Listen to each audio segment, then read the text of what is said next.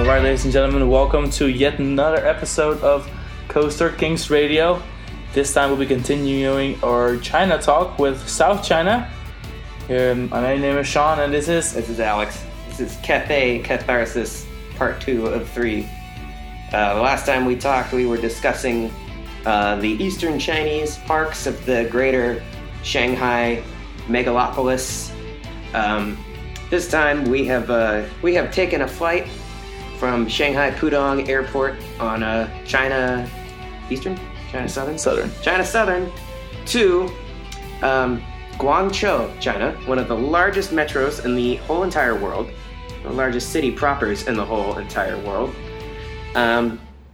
to enjoy 6.5 different theme parks. The half is because we did something really cool that was kind of theme park-like with a really dope Intamin ride, but no roller coaster. So we will touch on that a little bit later. So the parks we went to were Chimelong Paradise, Chondord Holiday Manor, Chimelong Ocean Kingdom, Happy Valley Shenzhen, Night Valley, Guangzhou Sunac, and then our bonus attraction, you may have heard of it, is the Canton Tower. The Canton Tower. One of the world's largest. It's the fourth largest teletower, yeah. Media tower. It's the fourth largest public observation freestanding structure in the world. And on the very top, where the antenna is, there is a Intamin drop ride attached to it. An Intamin giant drop, like a the little short one. Yeah, it's a giant. It's like 100 feet tall, but you're already well over 1,000 feet in the air. I think it's like 1,700 feet in the air. Yeah, so we're pretty high. Spectacular. We found this attraction kind of randomly while I was scrolling through the website of Intamin when I had a few moments at work. And so we learned that there was a drop tower attached to the top of the Canton Tower. But more on that in a little bit. We will go ahead and get started with our Chimelong Paradise Day, which we arrived really early in the morning in Guangzhou. Then it turned out the airport was way further away than I realized. So we had to take like an hour and a half taxi to the hotel, which was in the middle of Guangzhou, which is good because it was close to all the attractions we were trying to go to. We stayed at a university hotel, actually, and a loft hotel. Yeah. And it had a really convenient train station. Close by, which also allowed us to use metros to get to some of our attractions. Guangzhou has a beautiful, enviable public transportation system. Just about the nicest. Not as nice as Shanghai, but close. One of them, yeah. I think Hong Kong is the nicest that I've seen. Tokyo's is really efficient too, but it's a little rough around the edges. I definitely liked Shanghai and Guangzhou's better than Hong Kong, personally. Hong Kong, but that's just because Hong Kong is so hot out. When we were there. That's not fair. Everything was murky and everything smelled. So Hong Kong does not smell, even though its name means fragrant. Smells. It means fragrant harbor. Well, the fragrance I did not enjoy. So, anywho, we took a taxi from the hotel that morning to Chimelong Paradise, which is famous for its production models.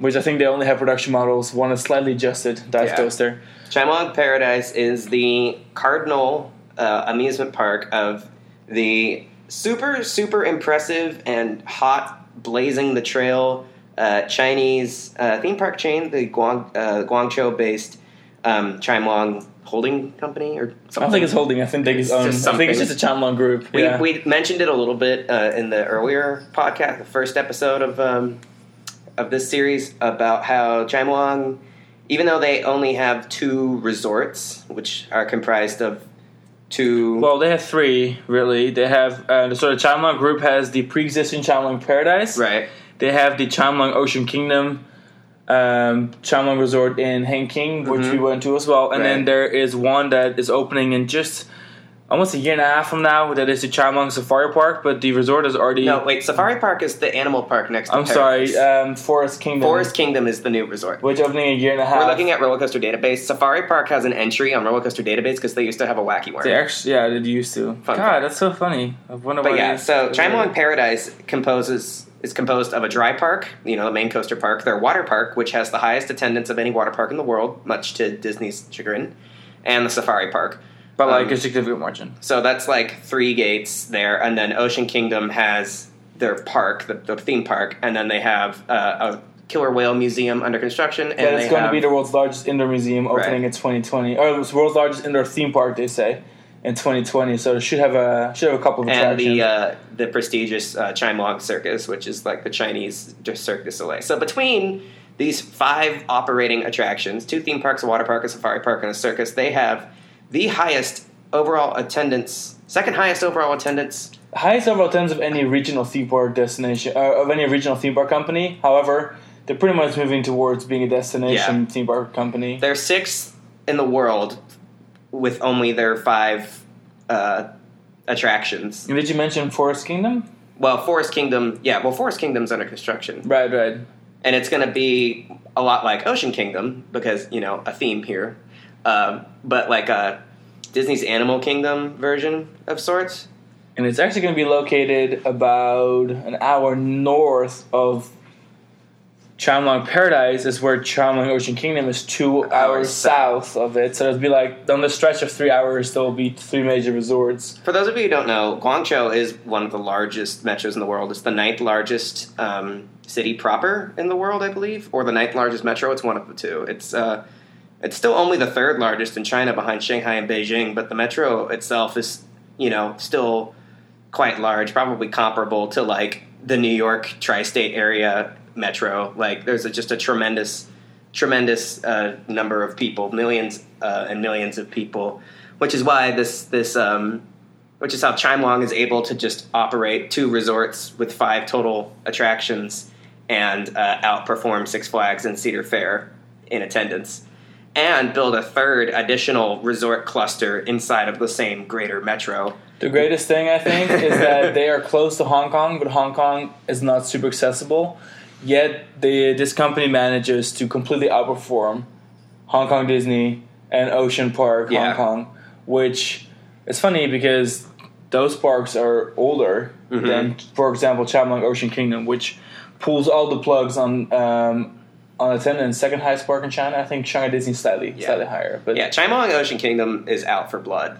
We'll talk in detail about that park later, but I guess the big takeaway about that, as far as the Chimelong group and their attendance, is that they opened this park. They opened Ocean Kingdom in 2014, and it's already spanking Hong Kong Disney in attendance. Just out of control. In fact, the Hong Kong park saw a dip in attendance at around the time Shanghai Disney opened, which a lot of analysts attributed to that, but we think it has more to do with Ocean Kingdom.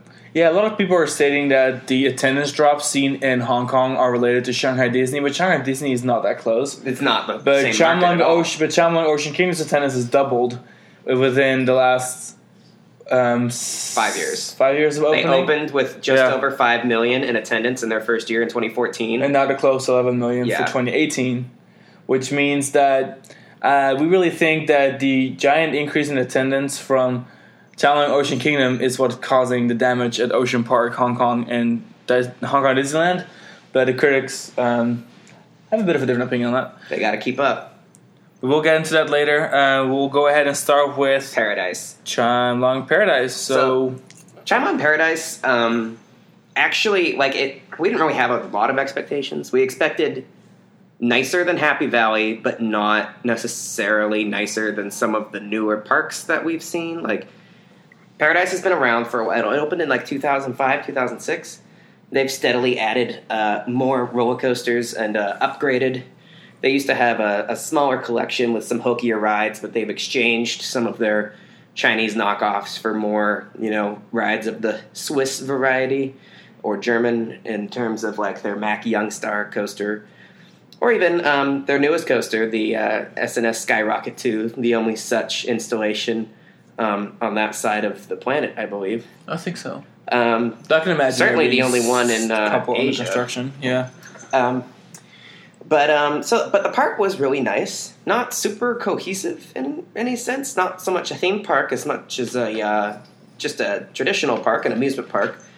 It kind of set our expectations for Ocean Kingdom to be kind of modest, which is part of the reason why Ocean Kingdom blew us away. Anyway, so we get to Chimelong Paradise, and we go to buy our tickets, and they tell Sean that he's going to be too tall to ride anything. So they then told me after purchasing the tickets that I should just return my ticket and get a refund and not even go into the park. And I was like, well, came all the damn way out here. I'm still going to go into the park, and I'm just going to fake my way onto these attractions, which we did. Yeah. So after the kind of unfriendly welcome where I was literally told to just turn around and get my ticket refunded because I wouldn't be able to go To be fair, they anything. told you to buy a no-ride ticket where you just get in, but, like... Which made no sense because there was no controlling of anything. Yeah. You just kind of hopped on whenever. So I guess it's kind of funny that they said... Yeah, there's like a kids under 3 and senior citizens ticket or something where you can get into the park but, like, not ride anything. I don't know how they monitor that because there's no, like... wristband there was no wristband or anything like that. Unless it's just the honor system, and they knew, or they forcibly give you a stamp. I think they just took one look at him and was like, "Well, you're not going to be able to ride anything. Nobody's going to let you ride. So the least we can do is like give you a discounted rate so that you can enjoy the park and hopefully spend money inside the park instead of paying full price to get in the park." I don't know. It was a nice gesture. Yeah, then she wanted to give me a map and tell me about all the rides you can ride. And I was like, no, that is fine. I'll just go ahead and go inside and learn the hard way. Anyways, we were salty as shit. But then we went straight to the dive machine because which is technically too tall for. Yeah. However. Spoiler alert, he got on every coaster except for one, which we'll get to in a sec. But there wasn't anything that he was denied access to upon seeing him. Contrary to what the ride operator, or contrary to what the people at the front of the park were saying, which is that they would take one look at him and tell him no. We rode Dive Coaster first, and that was actually really fun. It's another 10 across dive machine. I guess there's only 3. 2 of them are in China, and the third one is Griffin.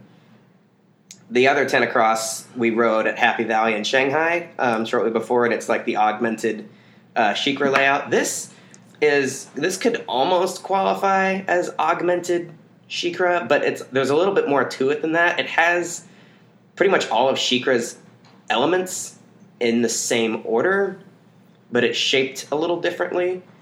And it's a little shorter than the diving coaster we rode in Happy Valley Shanghai. It's actually this one's shorter. Well, height-wise, it is actually only 196. Right. That's about 18. This was the longest dive machine in the world, I believe, until Yukon Striker opened. No, it's longer than Valravn. I thought Valravn broke the length record. Really? I mean, Valravn... This was 3,200 feet.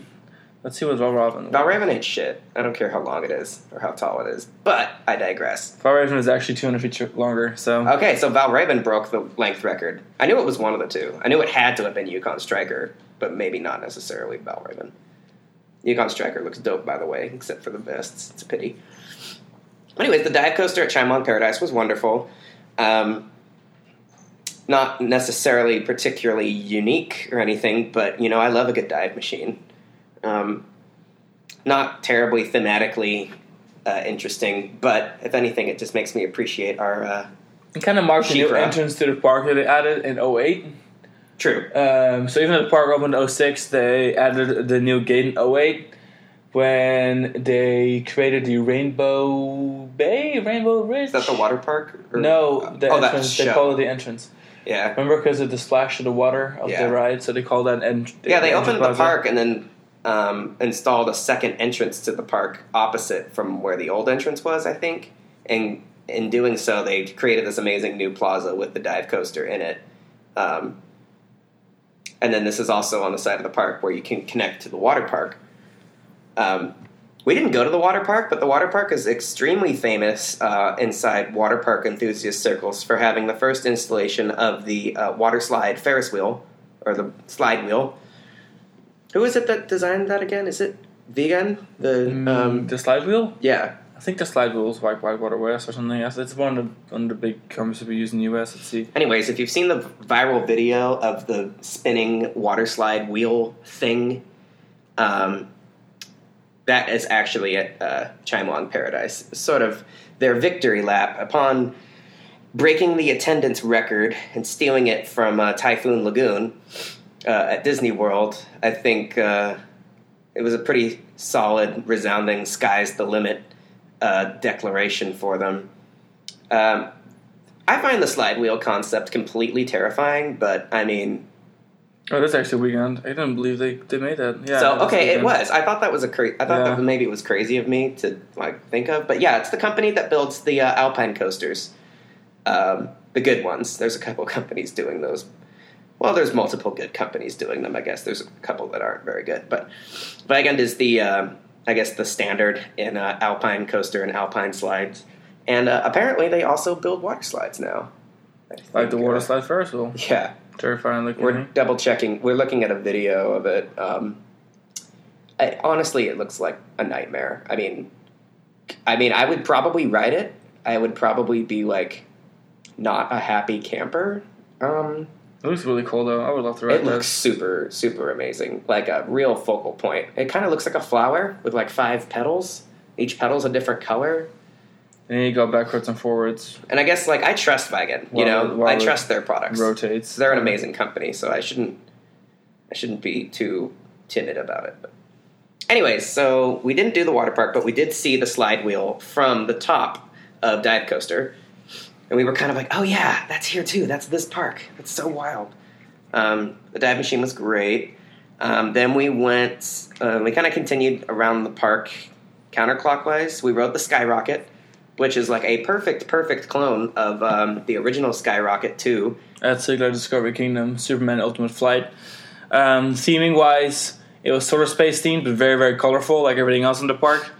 They had giant switchback setup, because this park gets pretty high attendance for a park to have a Skyrocket with 2 car vehicles. But it was a good ride.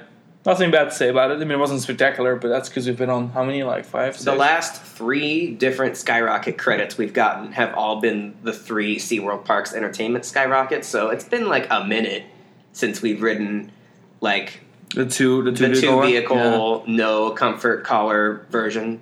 So that was kind of nice. It's nice to be a little bit more free in the upper body. But other than that, I don't mind the 3-car trains on Tigris or whatever. You get that cracking the whip effect coming over and down the various drops and transitions and whatnot. But yeah, it was a credit. It's a cool one for China, even though it's one that we're getting pretty familiar with being a production model in the U.S. For this market, for China, this is amazing.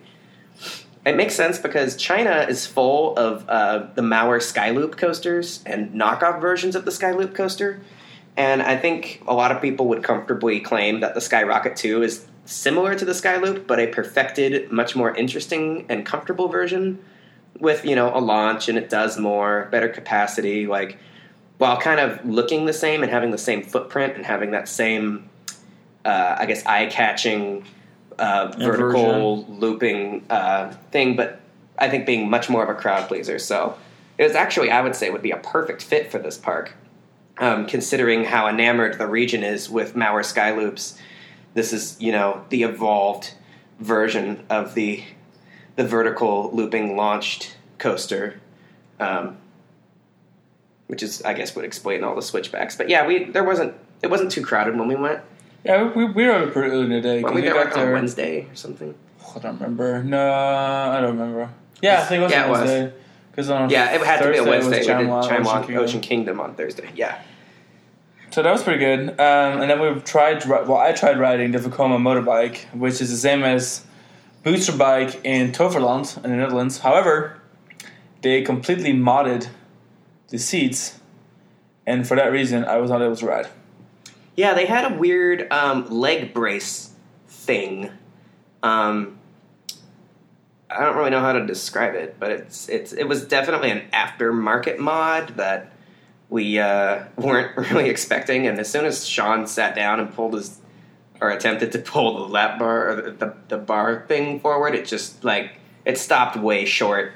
Yeah. The back bar, the way that the harness is closed, it's all kind of connected. You pull the lap bar, the handlebars forward to engage the back bar, and there was a huge gap between him and the back bar because of where the leg brace, which is attached to the handlebar, which is attached to the back bar, came up on his legs. So, unfortunately, just by sitting down and attempting, it was clear that he wouldn't be able to safely ride. And he actually did not get kicked off. He went quietly on his own accord before the ride operator could even suggest. Well, the ride operator was looking at me. And it was like, well, everyone was looking, and we were like, oh. I mean, I was clearly the tallest person in that entire park. But, yeah, so that didn't work. But that's fine. At least they let you, I mean, we were on our own journey, man. Like, we figured it out. You didn't have to be told by anyone. No one got up in your face and said you couldn't ride, which is kind of nice. True. And luckily I have the original version credit in the Netherlands, so that's good. And for the record, like, this was one of the original coasters at the park, and it feels like it. Honestly, the coasters, like the three remaining opening season coasters at Chimelong are not running that well. I feel like the booster bike was like running over gravel. Like the wheels were shot and needed to be replaced. It was still fine. It paced okay. The layout's good. But the one at Toverland is so much smoother, despite being older by a year, I believe. We then walked over to the back of the park, which is where the Intamin 10 inversion coaster is, but it was closed upon approaching it, so we kind of continued our loop around. Luckily, it did say it was going to open at noon, and then it opened even before noon, so that was great. So we looked around, went to their half-pipe coaster, which is one of the diverse versions. This is the original Intamin half-pipe. Which means that the track was actually flat, which made for horrible tracking. My feet could definitely get stuck between the vehicle and the ride platform. It was sketchy, honestly. But they just told me to lift my feet and then I could ride. And I was like, okay, I'll take it for the credit. That was very nice of them to be like, you can ride, just don't be stupid. But yeah, this was one of the original 3. There were actually 4 Intamin half-pipes built. 3 of which opened, and then a smaller version was built in Japan on the rooftop of a Don Quixote shopping plaza, which never opened because when they tested the ride, they realized that by operating it, they were compromising the structural integrity of the building in which the shopping plaza was located. So the half-pipe has been SB&O ever since. But the 3 that did open, Chimelong's, the one at Sarkaniemi in Finland, and the half-pipe at Elitch Gardens, these rides feature the older style Intamin harness that resemble the looping coasters like Colossus at Thorpe Park. And then shortly thereafter, the Surf Coaster, which is the second generation half-pipe coaster, was introduced, which used a more traditional tubular track bed system, and the seats were replaced with larger, wider versions that feature the over-the-shoulder shoulder harness setup similar to, like, you know, rides like Storm Runner or like Maverick opened with the harder shoulder restraints, but more accommodating for adult riders. The half-pipe was fun. It was a credit. It just felt like we were riding over gravel. I can't really put my finger on it. First I thought it was a ripoff. I was like, why is it ride like this? But then it turned out to be an actual Intamin. I'm so used to the one at Mall of America, which is a surf rider, and it's so buttery smooth. And I don't remember the ones in Finland and Elitch Gardens being rough either, but this one was just like, what is this? We had to double check online to make sure it was actually legitimate. And then we went for lunch, which was whatever, because you couldn't find any vegetarian food, so I just ate like the veggies that came with Alex's meal. And then You did eat a lot of bok choy on this trip, didn't you? True. Bok choy was the only option. And then we saw 10 inversion operating, so we rode 10 inversion. No, we rode Youngstar first. Oh, that's right. We did ride Youngstar first. If you hear that noise, that's our cats. Our children are roughhousing. We apologize. But they're so cute. We can't be mad at them. Anyways, we rode the Youngstar coaster, which is a regular Youngstar coaster from Mack. However, the first drop has been significantly shortened to the point where, like, it just levels. You have a little part of the ride where you just go straight. It's just a flat piece of track hovering in the air. Yeah, it's kind of strange. I mean, it clears part of the gift shop, but on that, I don't see any purpose for it existing. Weird. It's the same basic layout as the original Youngstar installation, which is Pegasus at Europa Park, except Pegasus at Europa Park lacks an additional upward helix. Yeah. In the middle of the ride, there's an upward helix that is installed on all other of the Youngstar clones. They couldn't use that helix on the Europa Park installation because of interfering superstructure from the Poseidon water coaster that stands directly above it. There's 2 other Youngstar installations that have the full drop, like Pegasus and the upward helix. Youngstar at Chimelong has the upward helix, but no full drop. Still a really fun ride. Yeah, I would say it's one of the best family rides ever built. Very, very good. The second drop's pretty strong because that kind of takes the place of the first drop since the first drop barely exists. The second drop is almost like it's kind of buried in the ground. It's very smooth. Sometimes Macs kind of have this Mac rattle from the get-go, but this thing doesn't at all. A little bit, yeah. Gerstlauers do it too.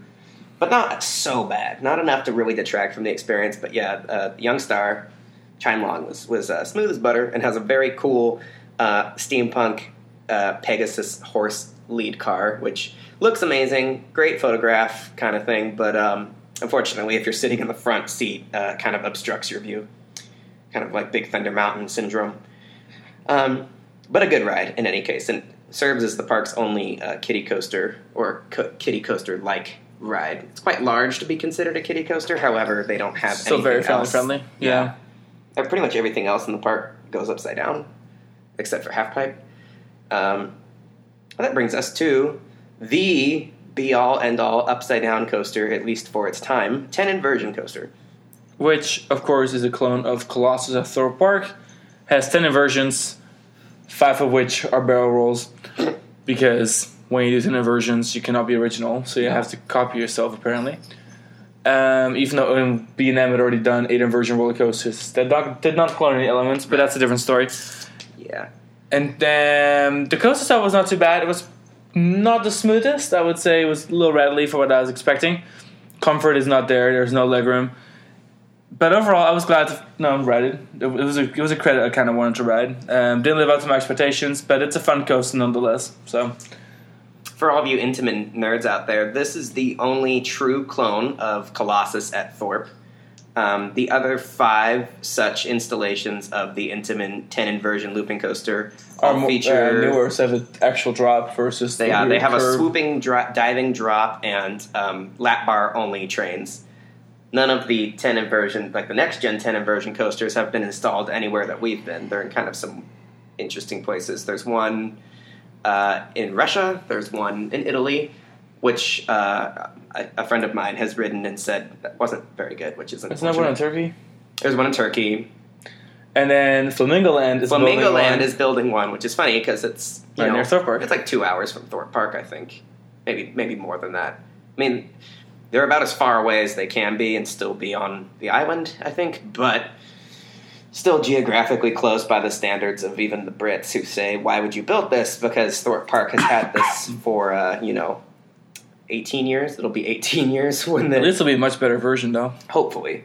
It was actually purchased secondhand in pieces from Hopi Hari in Rio, in Brazil, or Sao Paulo, excuse me. Mm-hmm. Sao Paulo, Brazil. They had purchased the ride with intent to build it, and it was delayed, and it never happened. And the park, luckily, is still thriving as Sao Paulo's only amusement park, regional amusement, like full-sized regional park with a variety of coasters. But unfortunately, their beautiful new 10-loop coaster just was not meant to be, and so now it is Flamingo Land's next project.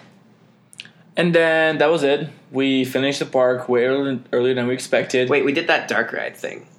Yeah, I guess that's right. Well, it's kind of like a studio tour Hollywood kind of attraction where a giant tram just stands there in the middle of a. If anyone here is familiar with like Fast and Furious Supercharged or pretty much Fast and Island Furious Reign of Kong, Fast and Furious in space. It was fun. It was actually the story, better. But... It was way better than Fast and Furious, but instead of like a moving vehicle, you just walked into this giant circular, like ovular circle theater.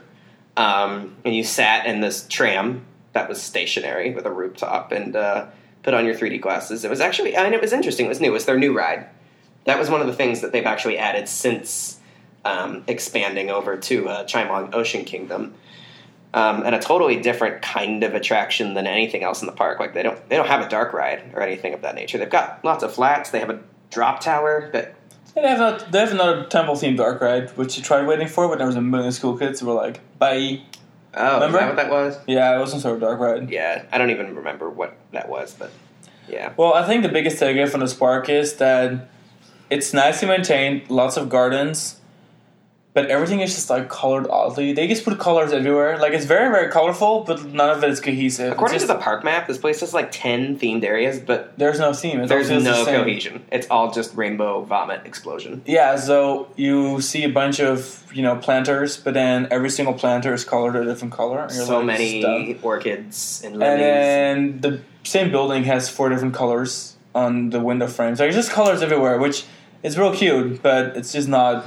I don't know, it didn't look too good, which made us kind of scared for Chamelong Ocean Kingdom.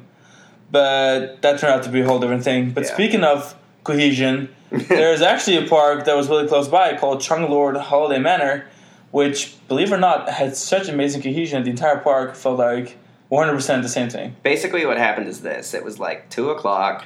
Earlier, it was like noon. It was, yeah. We got on 10 inversion early, and we were like, all right. Once we rode 10 inversion coaster and rode the 3D movie dark ride thing, we were kind of done. Like, we didn't really need to do anything else in the park. We rode the drop tower, but that was it. The drop tower was really fun. It kind of looked like an Intamin drop tower, but it was not. It was a different company. It might have been Zamperla.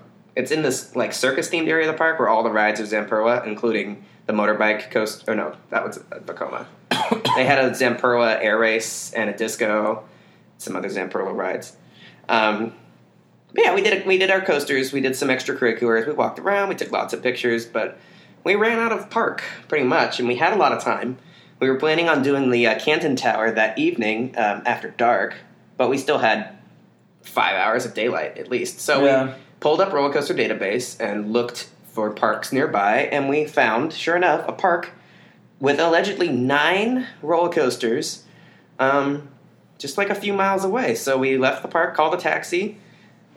Translated the name. Actually, I think Roller Coaster Database has the name in Cantonese, which is amazing. And so we just showed Roller Coaster Database to the taxi driver, and he took us there. Thank you. The strange thing was that the taxi was out of gas, and there was this old man driving the taxi. We're like on the freeway, and it just starts like, it just starts shaking the car, and I was like, we're like nowhere near his anything. His gas tank was empty for the whole ride. I do not know how the hell he made it 20 minutes away.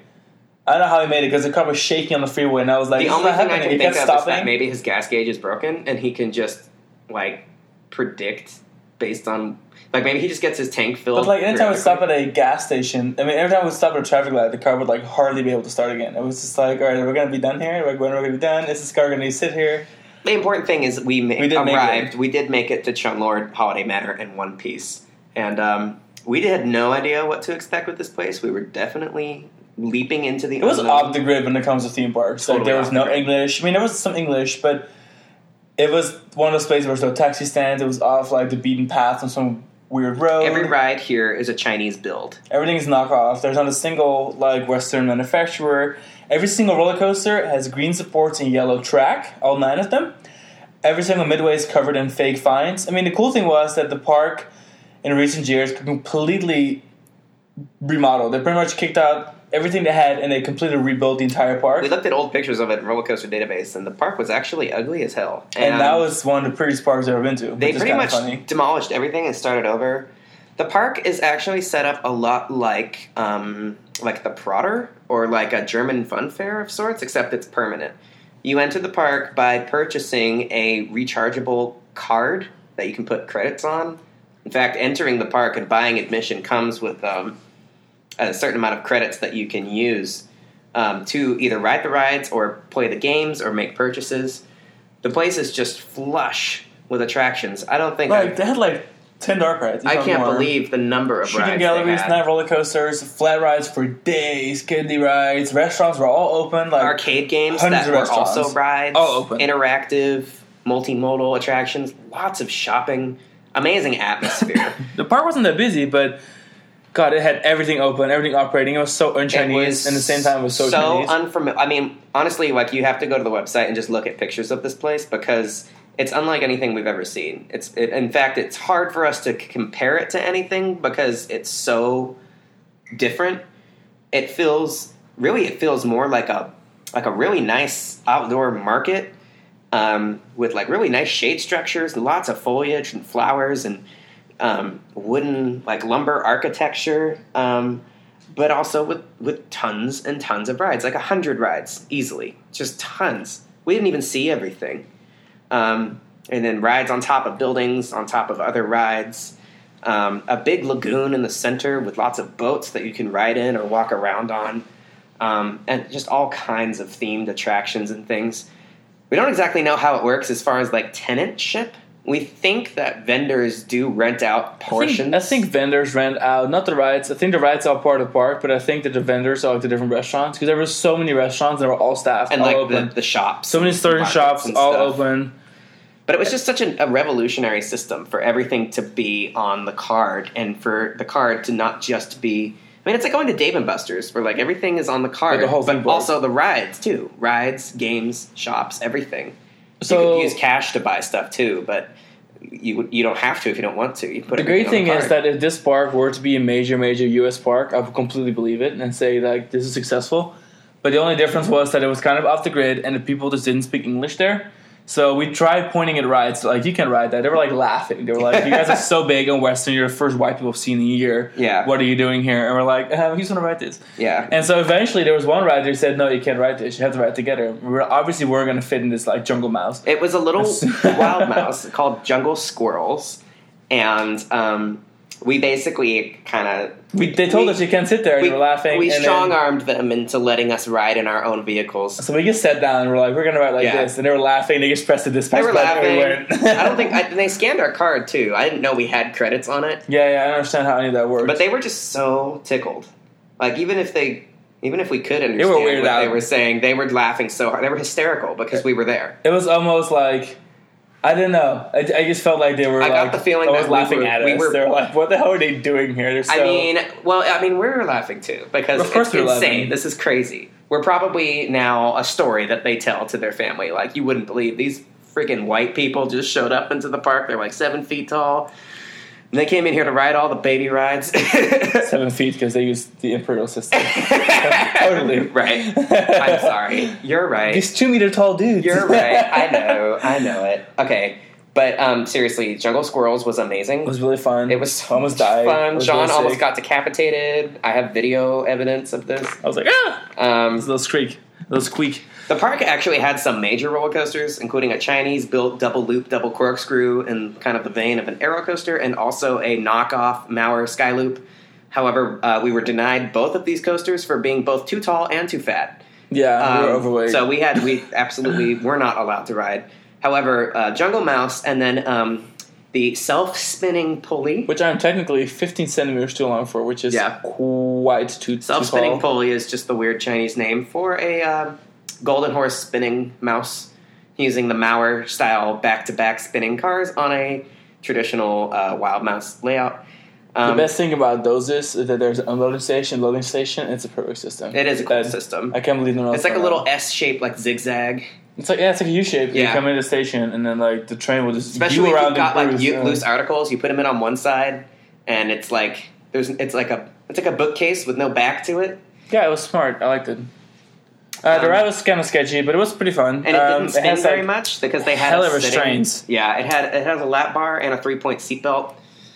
Yeah, I don't know how that worked, but it was wild. And then they put seatbelts around the lap bar in your feet. Yeah, because lap bars. I think all the golden horse spinners are like that. Because lap bars probably come on. First, I thought it was like a fluke, but this is the third golden horse spinner that I've ridden, and they're all like that. So I guess that's just golden horse, doing their weirdness. Being all golden. But God, I'm so we were hesitant about coming to this place because we were like, this is how ambitious tourists disappear is when they start wandering off the beaten path. But this was one of our favorite parks of the southern China part of our tour. In true Chonglord fashion, we couldn't actually leave the resort because there was no taxis, there were no cars. So eventually this one car just drove by and we kind of stopped it when someone came out. They were like, can we jump into a car? We need to go here. We gave him the car to the hotel, which is still an hour away. And he was like, I'm not so sure about it, but we kind of already jumped to the car. Some guy so we offered him cash. May or may not have been a taxi driver. This is the second incident of us jumping into some sort of car and going for it. But I mean, hey, I think we paid him $200. We paid him pretty good money. Yeah, we paid him handsomely. I think we were just so grateful. I think we told him we'll pay you whatever we want. We just need to get back to the hotel.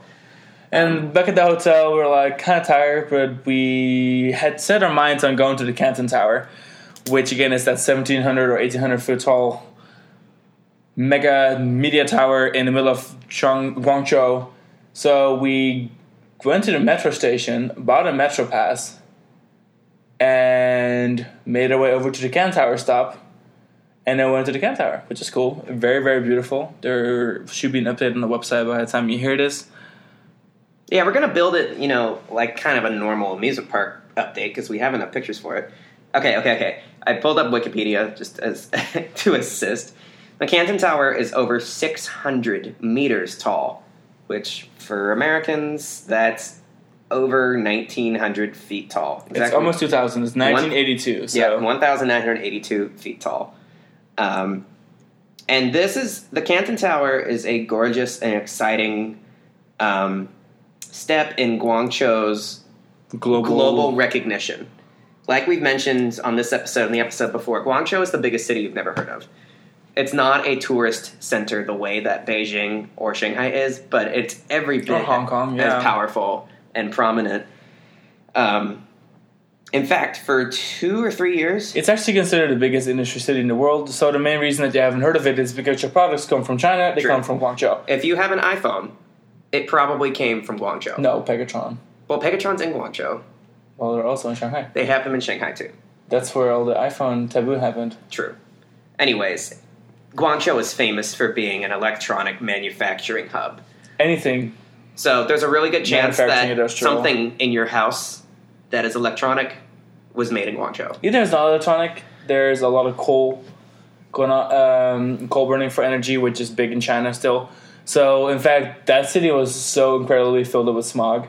There was times we would be on the freeway, you couldn't see the building next to the freeway, it was just smog. Oh, so fun fact, the CN Tower in Canada was the tallest tower in the world, and then the Canton Tower broke that record in 2011. In 2009. And then in 2011, the record was then surpassed by the Tokyo Skytree. Oh, really? Okay. I thought it opened in 2011. Tokyo Skytree being the first freestanding structure to exceed 2,000 feet. And now the Burj Khalifa remains the tallest tower, is the tallest tower in the world. And since then, the Oriental Pearl Tower in Shanghai, which we have visited on our first trip to Shanghai together, is since been built and is actually taller than the Canton Tower. So even though the Oriental Pearl Tower in Shanghai has never been the tallest tower in the world, it's now taller than the Canton Tower. But still, 4th tallest in the world, 2nd tallest in China. And this Wait, 2nd tallest in China? Yeah, because the Pearl Tower is taller. No, Pearl Tower is not taller. Yes, Pearl Tower is much older.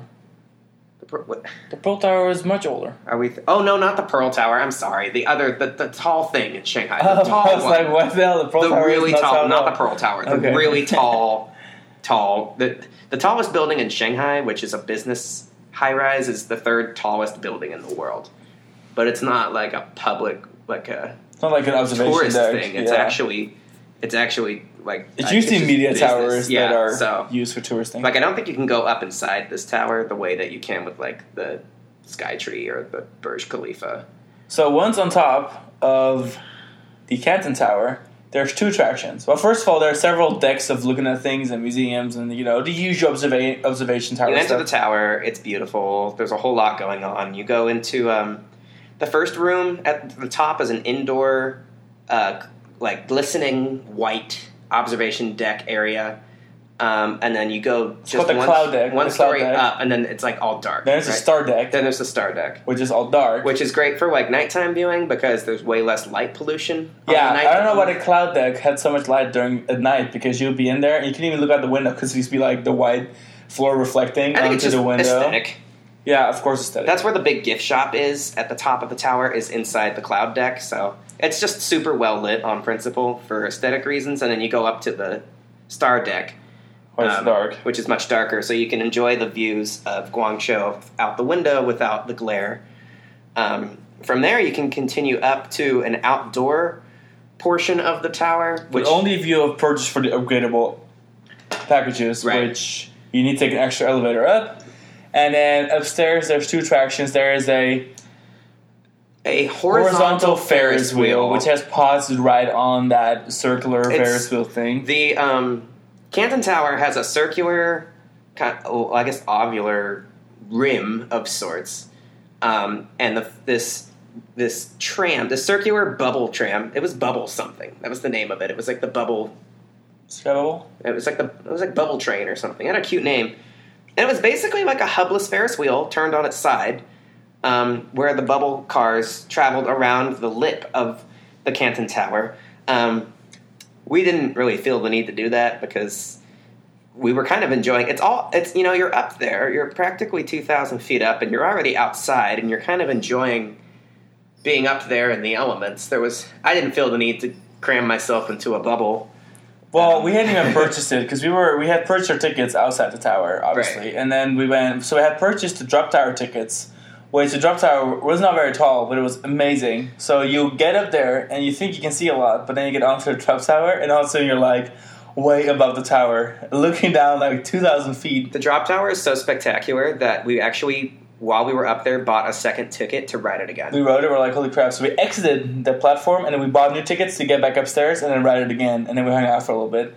Amazing, amazing. I mean, I don't even know how to describe it. Like, there's nothing in the world I've ever done or will ever do that's going to be that spectacular, where you're just floating 2,000 feet into the air. And even though the drop isn't that tall, you're just floating in the sky, in the open air, just floating, and then you just drop. The whole experience was honestly like greater than the sum of its parts.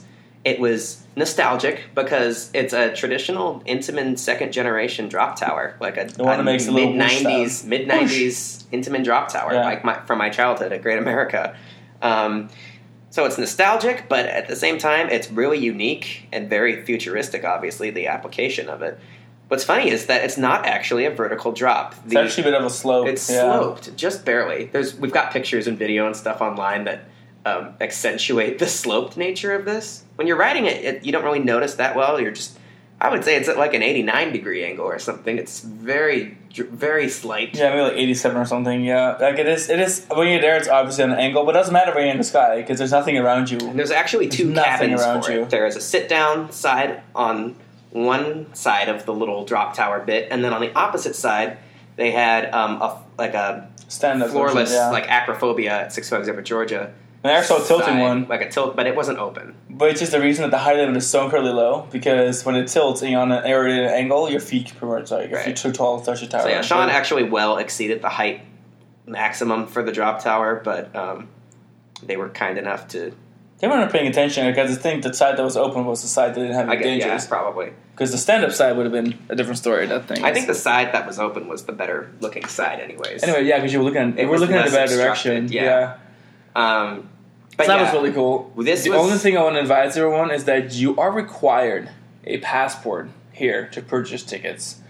And you use a passport machine, but you were lucky enough to be able to use some of our pictures and kind of put in information and then show our Florida ID and actually get our tickets.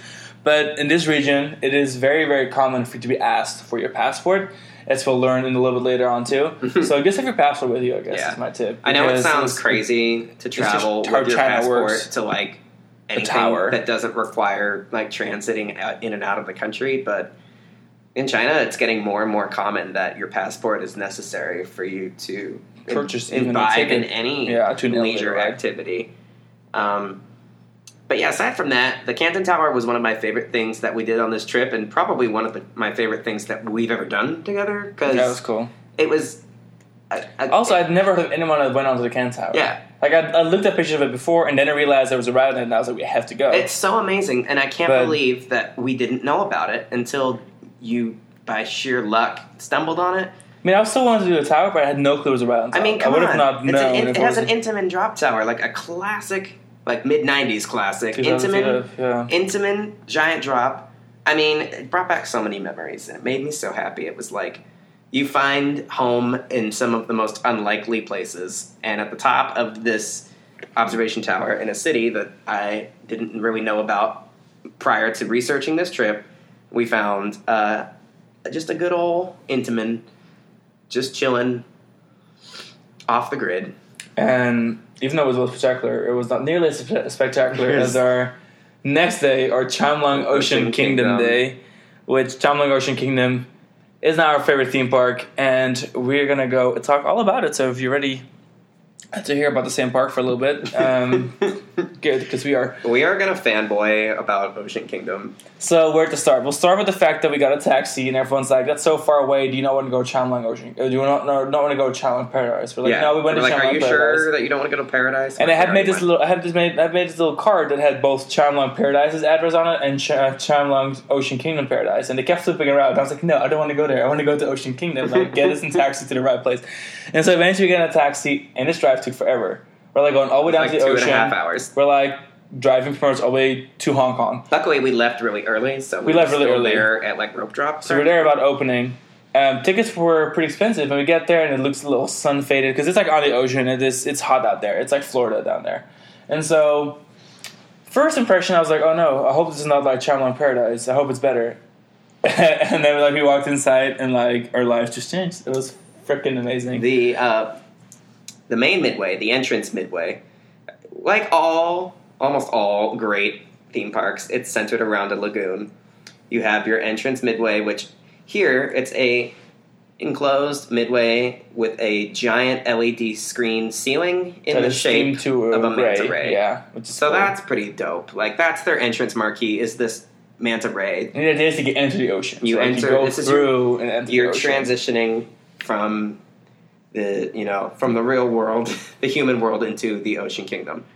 At the opposite side of the lagoon, from where you enter, is their castle, which is actually a giant whale shark structure with inside a whale shark aquarium. Yes, the well over 200 feet tall giant whale shark. Also used for mega projection mapping and fireworks. Like leaping out of the ocean practically is... So it looks like the lagoon in front of you, there's a giant whale shark jumping out of it, but really there's like midway around it and you can like enter, obviously, the whale shark aquarium.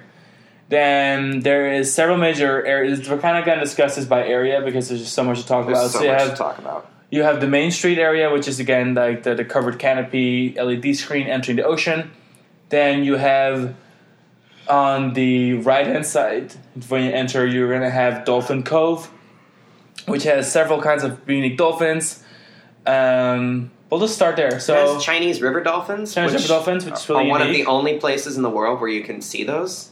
Yep, and it's like the whole story here is because in Guangzhou, some famous person got rescued by a Chinese river dolphin when they like drowned or something. So like here we go. It's really particular to the region. Everyone loves it. So they have Chinese river dolphins. They have Pacific bottlenose dolphins. Pacific white-sided dolphins. Oh, white-sided dolphins. Which are located in their own different exhibit, which is really nice.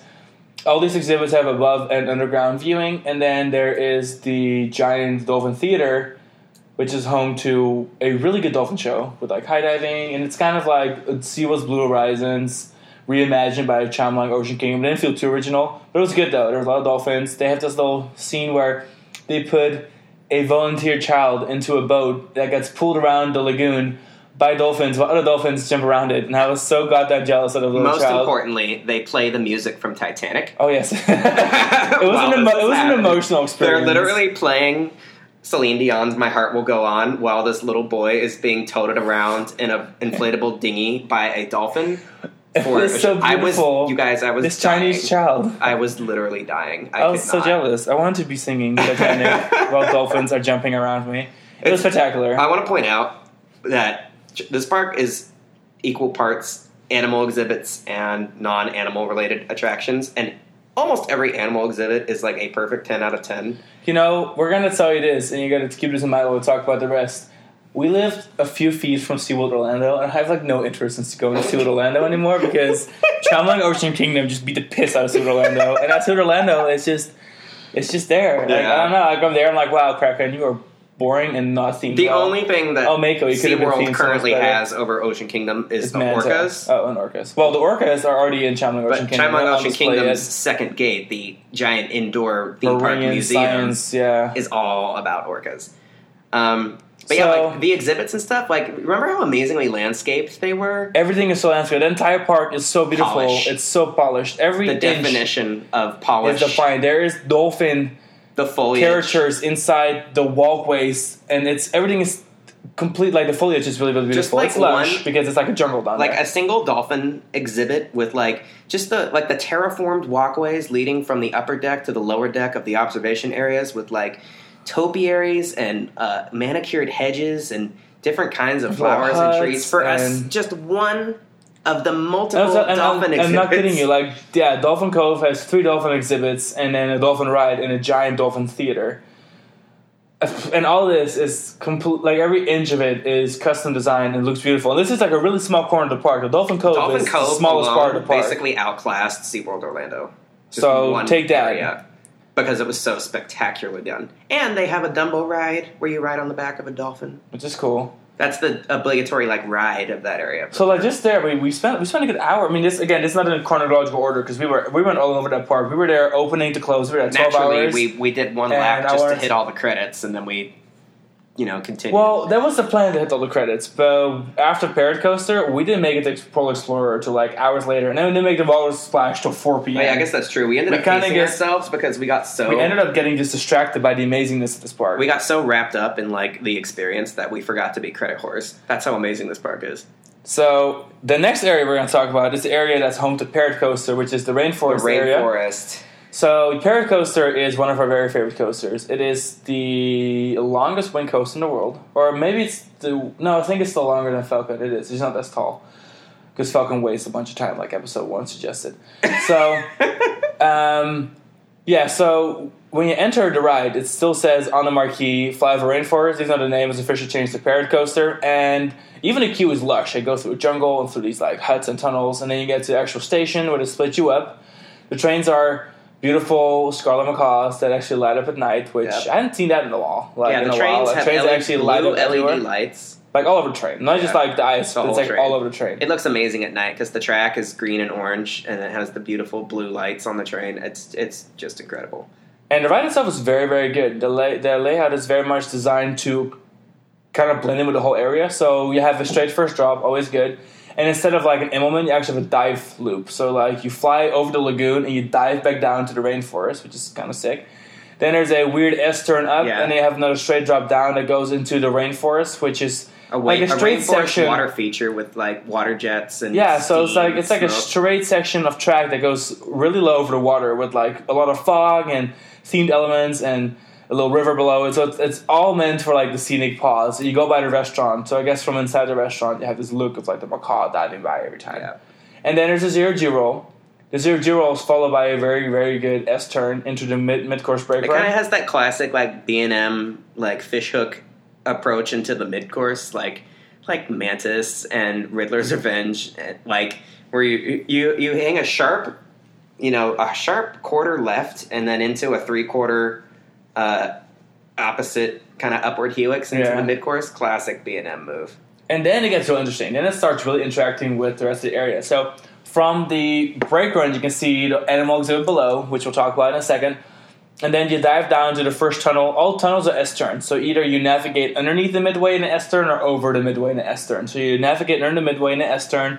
You come back up past the giant tree, the center of the area, which is a bunch of different birds located on it. It's very much a tree of life, but a little more simplified to be themed to that area. And it's a more tropical thing than the baobab tree. But and so you make a slight turn, and there's the slow roll. And most rides end with a slow roll, but that thing isn't over yet. So a slow roll is over the midway, and then you dive back down under the midway, another S-turn into the final helix. A really tight upward helix. Which has the photo op in it, which is actually through the trees and through the forest. So there's a lot of tunnels and forested bits, and then you hit the break room. But the ride itself is very long.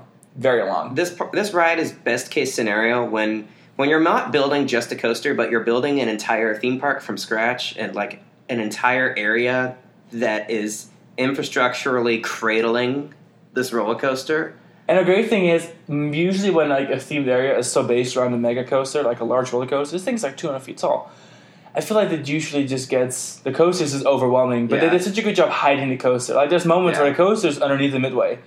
It's below the midway for a lot of the ride. Walking through the rainforest area, there were moments where you weren't necessarily aware of a colossal B&M roller coaster around you. I mean, also didn't help that it didn't dispatch very frequently, but there was no one there that day. The foliage and stuff with the ride blending in so well, it's just best case scenario for this kind of thing. I couldn't imagine it being better than it was. It's like a pipe dream.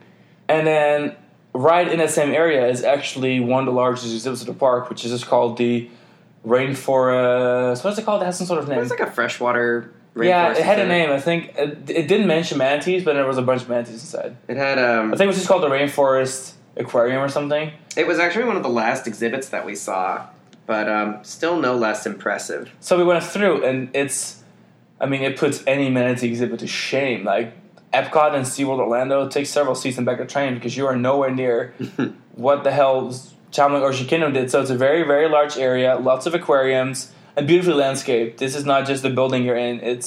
You really feel like you're in a rainforest, and you're walking through these waterfalls and all these different kinds of tropical fish. And there's little tunnels you can go through, and then there's even smaller tunnels for the kids. This area actually highlights a lot of like marine life and freshwater animal life that is local. It's part of like the more swampy regions of South China. Lots of catfish. Mm-hmm. The catfish in this exhibit are incredible. Some of them were so huge; they were like the size of. And the cool thing is that everything in the exhibit felt like it was one. It didn't feel like a bunch of different kind of fish in different kind of aquariums. I don't want to say it felt repetitive, but it felt very cohesive. So and then the main tank, which you walk around, pretty much the exhibit kind of goes around the giant main tank. You keep peeking in and out of the main tank. And then the main tank has the manatees in there. And it's a giant tank.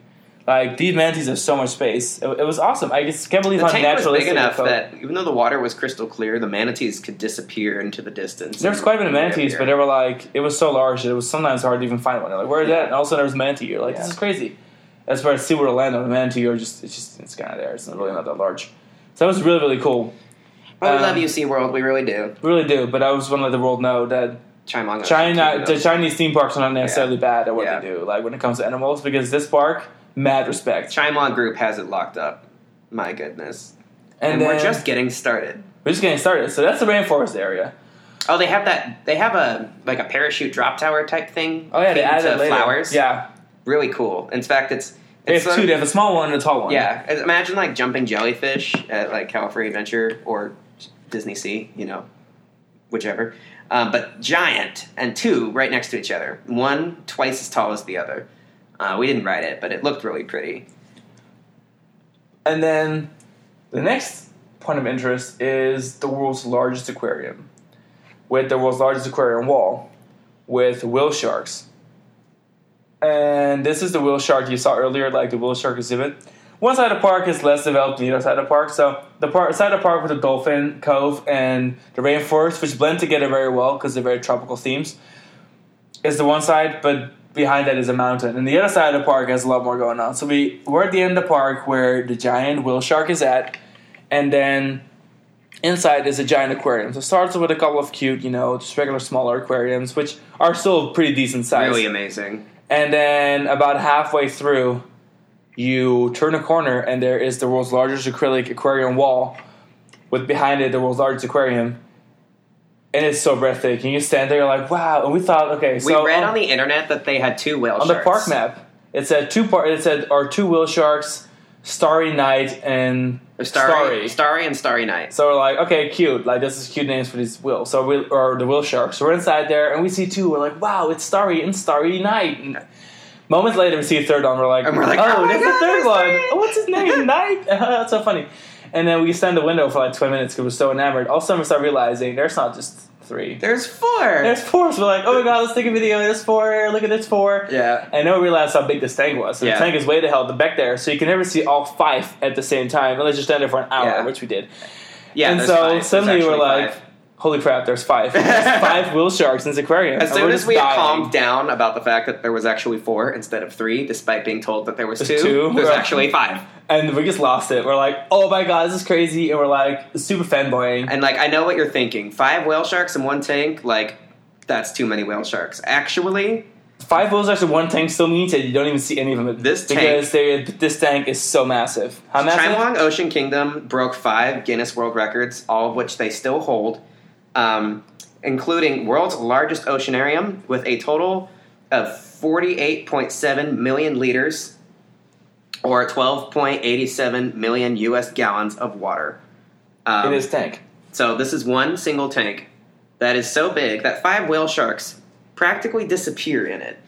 it was almost impossible to see all 5 of them at once. Yeah, we tried taking pictures of something. Because they would go and disappear into like hidden parts of the aquarium and whatnot. So that was super impressive. And then you go around, there's a couple more smaller aquariums, and then you walk through the aquarium, which I didn't realize, standing at the acrylic wall, that far in the distance there was actually a part where you go through it. And then there's actually another side of the aquarium where there's a dark ride inside the aquarium. So this aquarium is so incredibly massive. Like, I cannot... Yeah, the aquarium is so big that it has an underwater walk-through tunnel and also 2 dark ride tunnels, and you can't see any of them from each other. Any of the other windows. Because even though the water's crystal clear and pristine, because they're so far from each other. So after doing this amazing... To say nothing of the thousands and thousands and thousands of other sea creatures living there was also a giant manta ray, like the biggest I've ever seen. Like one of the largest manta ray I've ever seen in my life. It was like the size of a whale shark. Sea turtles. It was just like going around that freaking aquarium. Unbelievable. I mean, just a staggering number. It's one of those aquariums where like you should be like, wow, you look at this manta ray, you're like, this is so impressive. Yeah. But then you're at that aquarium and you only look at like the giant manta ray, the whale sharks, all these turtles you don't think about, all these giant sharks you don't think about because there's just the largest creatures. The fact that like possibly the largest manta ray in captivity is in this aquarium is actually overshadowed by the fact that there's 5 whale sharks in it. And they just dwarf everything. So that's so fantastic. And then there's like there's an electric eel exhibit also in the same aquarium. Which has like... Wait, no, they're moray eels. Moray eels, so they are. There's so many of them. So many. I was and they were so cute. They're all cuddled up together and in like all these different little hidey holes that they have. There was just a ton of different aquariums inside of this greater exhibit that, I mean, we'll never see another thing like this. It was so, I mean, actually, it was so spectacular. The second gate, the indoor amusement park that's being built by next to Chamonix Ocean Kingdom, is going to beat its own records with the world's largest acrylic wall and the world's largest aquarium tank, which is actually going to house the 9 killer whales that they fish out of the ocean. Yeah, so right now, the park has the Guinness World Record for being the largest aquarium in the world, largest aquarium window, and the largest single acrylic panel, which is 130 feet by 27 feet, or 39.6 meters by 8.3 meters. And again, all these records are going to be broken next year when they open their next gate. Yeah, every record that they broke by opening the whale shark aquarium, they're going to break themselves by opening their orca aquarium. Yeah. Which is only it's only a small part of the giant new indoor theme park next door, but that's discussion we'll have a little bit later on. So that was absolutely fantastic. And then we wrote the dark ride, which is an omnimover that tilts forwards, backwards. Like you're in and out of the aquarium several times, which is really, really cool. You cannot miss that. It has a bunch of different scenes, including one of an erupting volcano where you encircle the volcano. That's projection map erupting. There's a lot of other things going on, but they keep popping it out of the main aquarium. And so that was super impressive. One of the greatest things we've ever done. Like that was a standalone attraction. I would have paid $100 to see it. Yeah. It was fantastic. But it's part of the theme park. Actually, I mean, we went to the aquarium twice throughout the day because it was so spectacular. I think we spent like 2 hours. I got emotional looking at it. It was so beautiful. I practically cried. Like, I couldn't believe how beautiful and pristine that aquarium was and just how breathtakingly huge and special those whale sharks are. And then we moved over to the next area, which was the polar area. Yes. Where we were about to ride Polar Explorer, but then we saw the beluga exhibit. We're like, we have to go see this because the beluga exhibit entrance was awesome. Very, very cool. Very large exhibit. Lots of beluga whales. And then we also saw the beluga show, which is one of the best shows I've ever seen. Very, very educational. A very large stadium. They had 8, I think, belugas at once, maybe 6 or 8 in that show. But I think the company has like 38 belugas total, which they also have a different facility where they also have the orcas, where there's more belugas, but that's a different story. Yeah. They seem to really have the interest of the animals like at heart. Like the facilities were very clean, very well maintained. I'm not saying this to bash any Chinese people, but the exhibits were filled with Western animal handlers. And from my research, there is several very, very well-known animal trainers from around the world, veterinarians that all work for Charmelon Group now. So animal welfare seemed to be on point except for one exhibit, but we'll go into that in a second. But the belugas were amazing. There was a really, really great show. They had like fake snow and this was my first time. I'd never even heard of like a trained beluga show. Like SeaWorld San Antonio has a beluga show. Azul. Well, they changed the name, but they have beluga show. But other than that, beluga shows are not very popular. Yeah. Are not very much a thing except for Asia. But yeah, this was like beautifully orchestrated. I didn't realize awesome. that belugas were so capable in the same way that like dolphins and orcas. I mean, there are dolphins. I mean, it makes sense. It makes sense. I just didn't. I get porpoises are amazing. Well, I just had no idea. I was ignorant to what was possible. So that was fantastic. And then afterwards, we rode Polar Explorer, which is one of the 2 water coasters at the park. It is a copy, sort of Max. What's it called? Poseidon at Europa Park. Believe it or not, like this park on paper, the coaster collection seemed a little odd because this place has 2 Mack water coasters, one of the traditional variety and one that's a Mack Super Splash, which has larger boats, but the boats can't turn corners on roller coaster track. If you're familiar with the SeaWorld park, so it's like a Journey to Atlantis type coaster like at San Diego or Orlando, and then like a Journey to Atlantis type coaster at SeaWorld San Antonio, but in the same park, and extended versions. The Polar Explorer is the more traditional 6 or like 8 passenger vehicle water coaster, and the coaster track portion of the ride isn't until like halfway through. Yeah. So you start off and you kind of float through the town, like the Nordic town, and then you take a turn. There's several bear exhibits like outside, and you're also outside. So you're going through the bear exhibits. There's live bears all around you, which is kind of cool. The bears were the only thing in the park where I wasn't the happiest with. They just didn't seem like they were in the right spot, but that's okay. Then the actual coaster starts, which is super smooth. Very, very good coaster. The great thing is that most of the coaster takes place behind the mountain they built for it. So you don't see the coaster when you're on the midway. Anywhere in the park, you cannot see this coaster. You don't see the coaster until you're actually on it, which is great. And then you make your way through the mountain, and you have the first big splashdown, which is located in the big lagoon. And then you go up the second lift hill, and there's the final drop in an airtime hill into the second splashdown. Very, very solid coaster, amazing theming. The queue is amazing. The integration with the midway is spectacular. It was just overall, I don't even know what to say. It didn't feel like a water coaster, which is a great thing. The layout is the same, like basic layout as, like I guess like Mack has like a standard water coaster layout that has 2 coaster portions separated by a water splash portion in the middle. But I think what sets all of these similar designs apart is the second water splash leading back to the station, and then I guess everything between the station and the first lift hill is different. Like according to Roller Coaster Database, these are all custom designs, but the coaster portions are all virtually identical. So I think that's probably the case, is that they have it's like the coaster track bits are cloned, but the flume parts are all custom to fit the needs of each individual client, which is cool.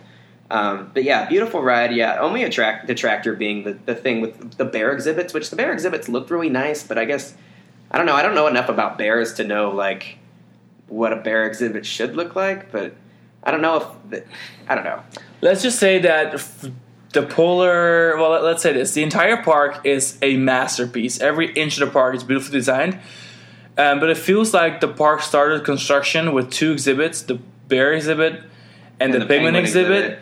And I think that's where they realized, okay, we're not doing something right. We're not doing the quality that we should be doing, because everything else in the park is of absolute outstanding quality except for the bear exhibit and the penguin exhibit. They weren't that great. They were filled with animals and they had a lot to see and do, but they just didn't feel like the quality that we've seen elsewhere. Like they just felt kind of Chinese in that matter. And I'm, again, not saying this to be derogatory, but it just did not feel as full of quality and as polished as the rest of the park. The ride itself, however, it was very good. Polar Explorer is the best water coaster of its type that we've ever ridden. Our hope would be that, like, based on how well all the aquatic animals are taken care of, and like I think the penguins looked well cared for. It was just, I guess, the exhibit wasn't really, it was kind of rough around the edges from like a consumer standpoint, but the animal exhibit itself was huge and it looked well maintained.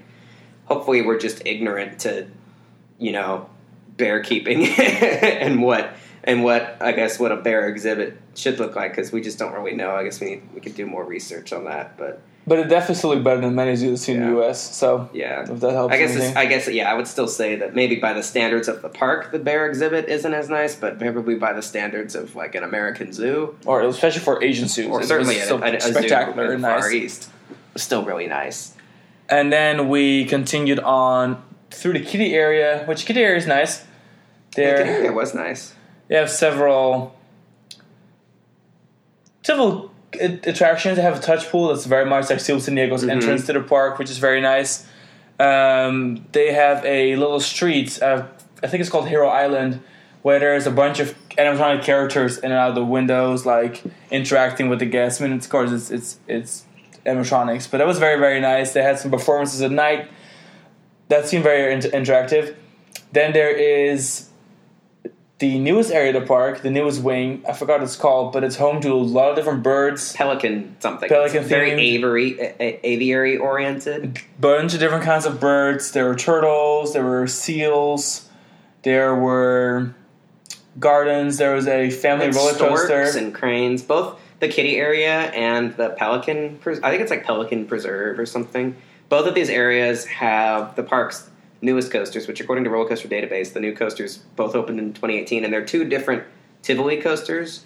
The Penguin Coaster, which bridges the Penguin exhibit side of the polar area to the kiddie area, is like a really small, basic, circular with fog Tivoli effects. Coaster with like fog effects and stuff, and you go through it like very polished, even though it's the size of the smallest Six Flags coaster. And then they have Jungle Coaster, which is a larger Tivoli. It's like I think it's like it's the same basic layout as like kind of what we have here at SeaWorld, the Oscar the Grouch kiddie coaster, formerly Shamu Express. But slightly modified. And what's funny is it has parrot-themed trains, too. It's parrot-themed trains. It's the second of two parrot coasters in the park, but since... And it seems to, like, go into the jungle. So, like, videos, like, they kind of set the scene Coaster.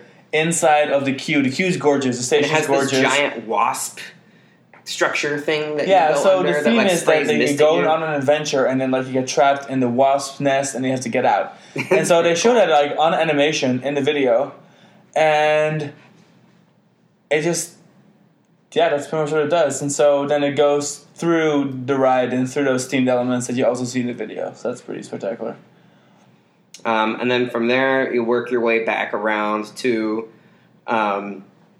Walrus Harbor, or what was it called? Mount Walrus. The Mount Walrus area of the park, which is one of the largest areas of the park, has Walrus Splash, which is the park's other water coaster, which, has an incredible partial tunnel through a large animal exhibit, which actually has seals in it, as opposed to walruses. The huge walrus exhibit is next to the ride.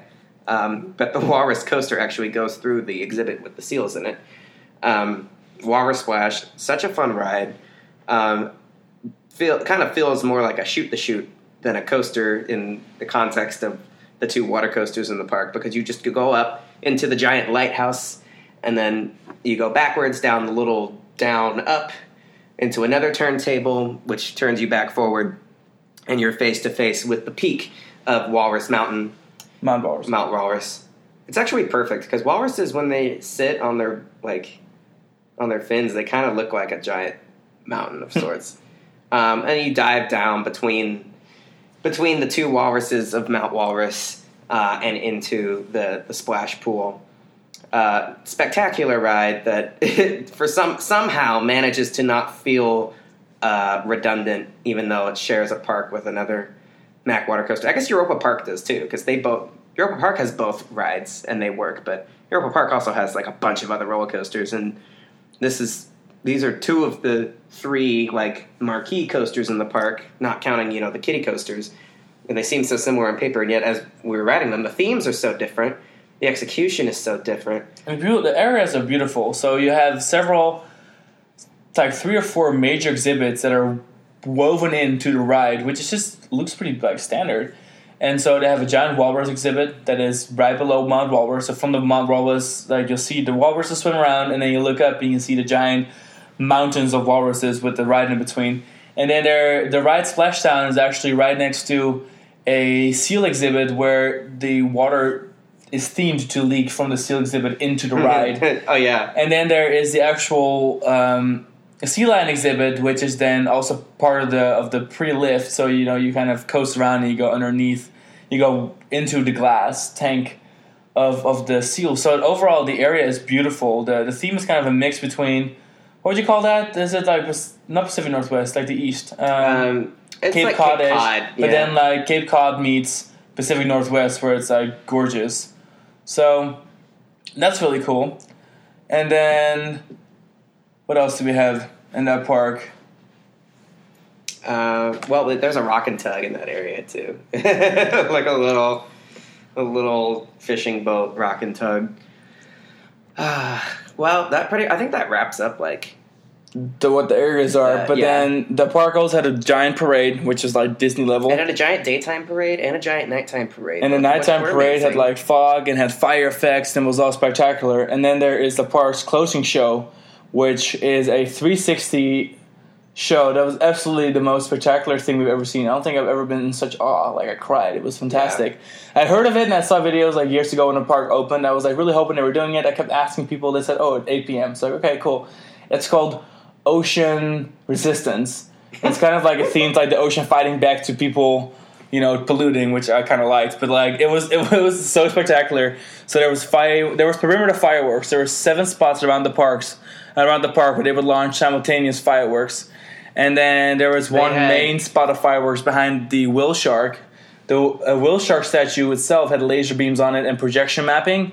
The center of the lagoon had a volcano that spat a bunch of fire. There's a pirate ship. There's a pirate ship in the lagoon. There is dancing fountains like Bellagio with colors. And then imagine all that happening at once. And also, there's a drone show that's happening above all of this. There's water jetpack. Oh my god, yes. There's like skiers with fireworks. There's fireworks attached to the so there's fireworks attached to the jetpack water acrobatics, and then there is these jet skis that go around the lagoon in circles that have fireworks attached to them. You can only see this in China because in America it wouldn't be legal. So like at this point there's like a dragon of drones flying above the park spitting fire. Yeah. While there's a volcano erupting, there's hundreds of fireworks going off at once. Yeah. There's music everywhere. There's water fountains, and there's like people doing front flips in the sky with fireworks attached to them and water attached to them, while jet skis are going in circles launching fireworks in front of your face. I cannot believe water projections happening. Oh my god, there's so much happening about the legend of the whale shark. And there's like it's like a 30-minute show of continuous. And then after the climax and everything explodes and is spectacular, it dissolves into a dance party, like a house, like Chimelong Paradise theme song dance party. Yeah, so this is when the park closes. So there's like a half hour of dance party, and there's fountains, and there's still fire, and there's still all these acrobats, and the jet skis are waving at you, and it's just like you're in such awe of what just happened. It is the most spectacular show I have ever even dreamt of. It's funny insane. Because like we saw. I cannot believe how insane we were watching this like the same week that Epcot Forever debuted, and so Epcot Forever. So we came home. And we were like, at Epcot, we're like, should we watch Epcot Forever? And I'm like, no, I don't have time to be insulted by Epcot Forever. So everyone, I would advise you to look up the Chimelong Ocean Kingdom closing show. And even though you're going to see an old version that doesn't have the drone show and is lacking some of the new stuff, you'll see what I mean. Like, imagine that and then upgraded. Absolutely fantastic. And the music is so great. So that just kind of like rounded out our day, and it was probably like the second time of day that I almost cried. It was so spectacular. Like the music was so incredible and the storytelling. Even though we couldn't understand what they were saying, you could feel it. Like there was just so much going on. It's like complete total sensory overload. The music, it was. I think it's the first time it was ever completely sensory overloaded. There was just so much happening all at once, and it was all so spectacular and real and in front of you. Because you just at the water. These like fireworks are launched feet from you, like several feet. Yeah, this wouldn't work in America. This would never work in America. But it was so amazing. The water jetpack people shooting fireworks from their feet. The fireworks. And then there's jet skis going between the crowd periodically. Yeah, it was amazing. Also, and the water catches on fire at one point. It does like the classic so water they light up the whole. They light up the whole lagoon. This is the beginning of the show. Yeah. When there's like a lava scene, but then the show just takes off, and then out of that becomes the world. There's the ocean. Like there's definitely jet skis riding through fire water happening as the jet skiers with fireworks attached to their feet do backflips in front of the crowd. While there are 6 perimeter fireworks shows happening all at once, and with Chinese fireworks, not just U.S. fireworks, like Chinese fireworks. Did we mention that there's 2 sets of drones? Because it starts with the drones begin as a dragon flying through the air. And then they exchange themselves for another set of drones that turn into a jellyfish that is and a stingray in the air. And then it turns into a stingray. Yeah. So there's a whole drone show too, like an actual professional large drone show taking place above the whole fireworks spectacular.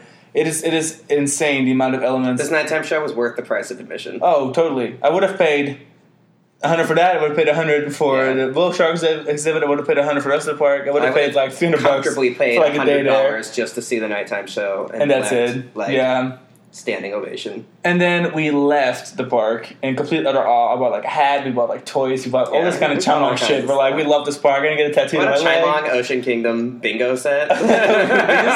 we just love Chimelong Ocean Kingdom. We just love Chimelong Ocean Kingdom so much. And so we were actually like kind of beside ourselves, and like realizing that we liked this park better than Shanghai Disney was really painful. Hard for us because we were not prepared for this. But we were like, you know what? We were on the fence, then we thought about it, and we're like, what this park has accomplished is so much more impressive. Because, I mean, like, yeah, Shanghai Disney's amazing, but when you're Disney, you can do whatever you want. Of course, you can drop $5 billion on a theme park in Shanghai. It's Disney. It's the most powerful entertainment entity in the world. And then you have Chimelong Ocean Kingdom, which built a park that is equally as impressive. If not more so. I would say more impressive. On a 15-year max amusement park legacy, like a regional Chinese company that means nothing to anyone outside of Guangzhou. Nobody outside of the Kanto region even knows, really. And you would think it sounds ambitious for them to say we're going to be the next Walt Disney World, but we're not kidding. They have it in them because Ocean Kingdom is fantastic. They have some of the nicest hotels in the region, but there's dolphins swimming in the hotel lobby pools. Like, it is absolutely spectacular. And then we went up to the Penguin Hotel to get a taxi, and there's a penguin exhibit in there. And then the hotel is incredible. It's considered like the low budget hotel, and it's still a super nice hotel with views of the lagoon inside the park. It was. And then they're opening next year the world's largest indoor theme park, which has the world's largest aquarium, which is filled with orcas. I mean, this entity is building the most spectacular things on Earth. People may not know about Chimelong, but Disney knows about Chimelong because Hong Kong Disney is hurting, and Chimelong Hong Kong is doing Disney incredibly well. Chimelong Water Park took the attendance record away. I mean, Disney had the attendance record for the water parks. They had the number 1 and number 2 attended water parks in the world handily. For years. And Chimelong swoops in both. And then it was like 2016, I think. Chimelong just 1 year just came in and took the attendance record away. And, by a significant margin. And now there's distance. I remember there being like millions of people. And if you think that Chimelong isn't a big deal, we were in the Shanghai Metro, and there were ads for Chimelong Ocean Kingdom, there were ads for Chimelong Paradise, there were ads for Chimelong Safari. Like, Chimelong is known around the country, and people will travel down to go on vacations to Chimelong. And Shanghai is amazing. A 3.5-hour flight from Guangzhou. Like, that's across the country for them. Yeah. It'd be like being in New York and seeing an advertisement for, Walt Disney World. Which you will, but that's the scope. Yeah. And so they're also planning on building another giant theme park in the hills and another park. So they're building 4 parks in Henking, which is where Chimelong Ocean Kingdom is, and they're building their Chimelong Forest Kingdom Resort north. So like this theme park company is just like doing what Disney did, but then way sooner and with the same attendance records. Yep. And then we try going home. Yeah, that was. We try going back to the hotel. So we get to the Penguin Hotel, and we ask the concierge, like, he help us get a taxi. No one understood English, so we used the Google Translate thing. And so they get us a taxi to go to the train station. Train station, half hour away. Because this is very remote. This is on the ocean, remote, next to Macau. Just beautiful. Beautiful, but very secluded. About how gorgeous the setting is. We're like, the park has its own bay. It's called the Henking Chimelong Bay. Yeah, it's their own bay. Yeah. It's so beautiful and unspoiled by anything. It's 100% Chimelong. Completely, you're in your own little world. It's just a lush jungle valley with 1,000-foot mountains, facing the sea. It's just stupendous. So it's worth the effort. Going as hard as it is to get there, you really just need a taxi. And it didn't seem to be a problem because 11 million people made it there last year. Is fine. But it's so worth it because you are just in another place. You are completely in a different place. And then we had to take a train over. Well, we had to take a taxi over to the train station, which we're like, all right, that's cool, because it's like, at this point, it's 11 p.m. We just left the park, and we have to get back to our hotel, which is 2.5-hour drive away. So we're like, all right, we'll just take a train, so you take an hour, we'll just take a metro. We should thought be at the hotel. We were being responsible. And no, the hotel said, take the train. Here's the train, a station. So you get dropped off there. And we wait in a forever queue to get to the actual ticket purchasing, and not a single sign is in English. It says like information in English, but then all the information is in Cantonese. So we get to the ticket booth or whatever, and the guy's like, passports. And we're like, shit, our passports are in our hotel in a city 2.5 hours away, where our hotel is. So we end up in the hotel, we end up in a train station, and the guy's like, you can't pay for tickets. We show our Florida IDs, doesn't work. They're like yelling at each other because we're like just giving them the money and we're giving our IDs, and we're giving the phone a translation that says, this is government issued ID from the United States. Please let us buy a train ticket. Eventually, after arguing, they refused us, I should say. And then eventually went to the taxi stand, which had a line outside of about, I won't say an hour, but a half hour. There was just like people, there was a long queue. And we're like, no. And everyone's like, just waiting for a taxi. And so we came up with this genius idea because we could have figured that the taxi's going to tell us to take a train back to the hotel because we're at the train station. But we couldn't take a train. And how are we going to tell the taxi that we couldn't take a train because it wouldn't sell us a ticket? So we had the clever idea to just jump in the taxi, and then the police would make them start moving because we're in the taxi, and then we would just show the business card from the hotel and be like, this is where we have to go. Yeah. And so we did, and they said, well, this is crazy, it's so far away, you have to pay for all the express or for the highway, whatever. We're like, that's fine, because they have a lot of toll down there. And so we drove 2.5 hours back to the hotel. Yeah. But it was spectacular. We talked about this in the first episode of the China stuff, but it was like, taxis are really not that expensive. They're like 20 to 25 cents a minute. We just have wasted so much time on getting a taxi all the way to the train station to then be the train station forever, and then actually to find another taxi. And we were like, worst case scenario, we'll taxi hop. We'll take it. Yeah, I was like, we'll just go from city to city to city. As far as they'll take us, and then find another taxi to take us as far as they'll take us, and so on. But it never got to be that which dramatic. Is nice. It was fine. And then the next day, we went to Happy Valley, Shenzhen. Spectacular highs to crippling, spectacular. Yeah, so lows. we went from the best day of our trip to the worst. Besides getting engaged, to the worst day of our trip, which was OCT East and Shanghai at Happy Valley Shenzhen. It was such a We started with Happy Valley Shenzhen, which was a disaster because first took a 2-hour taxi there. Almost everything in the park was closed. The invert was open, which we love because it's the original giant SLC with a Copa roll and a vertical loop, and then zero-G rolls. That was really cool. Everything else was closed. Everything was closed. They were still building Pulsar, so the mine train was going to be part of the same theme. So they had that down. They were building a new area of the park that included a Mack Power Splash, which opened a month later, and they were re-theming and re-rock working the mine train, so that was closed. And then Tibetan Eagles apparently the SNS compressed air launch coaster was down too, which is a pity because I rode it in 2015 and it was one of my favorite coasters. So in the park of 5 coasters, one thing was open. At this point, I was like, you know what? Let's just bounce. We didn't even get the cake in front of we were just leaving. So we sat in front of Tibetan Eagle for a second because we thought maybe it'll open, but everyone kept coming up to us saying why are you sitting there? It's not opening. And we're like, damn! If everyone's staff member goes out of their way to come over to us and tell us to leave, then I really don't think we should be here. We were down about it because it's such a cool ride, but we thought about it we've had so many wins. This park was a dud.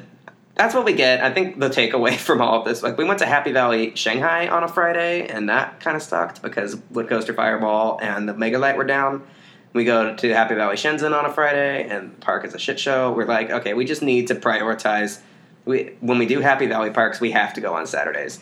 We had designated our Saturdays for parks that were higher priorities for us, and by and large, we were as successful as we could be. The main reason that we planned Guangzhou Sunac, which is the day after, on Saturdays, because they have that racing, Intamin, Invert, and Blitz coaster, and we were told that only on Saturdays would they run at the same time, so we could race.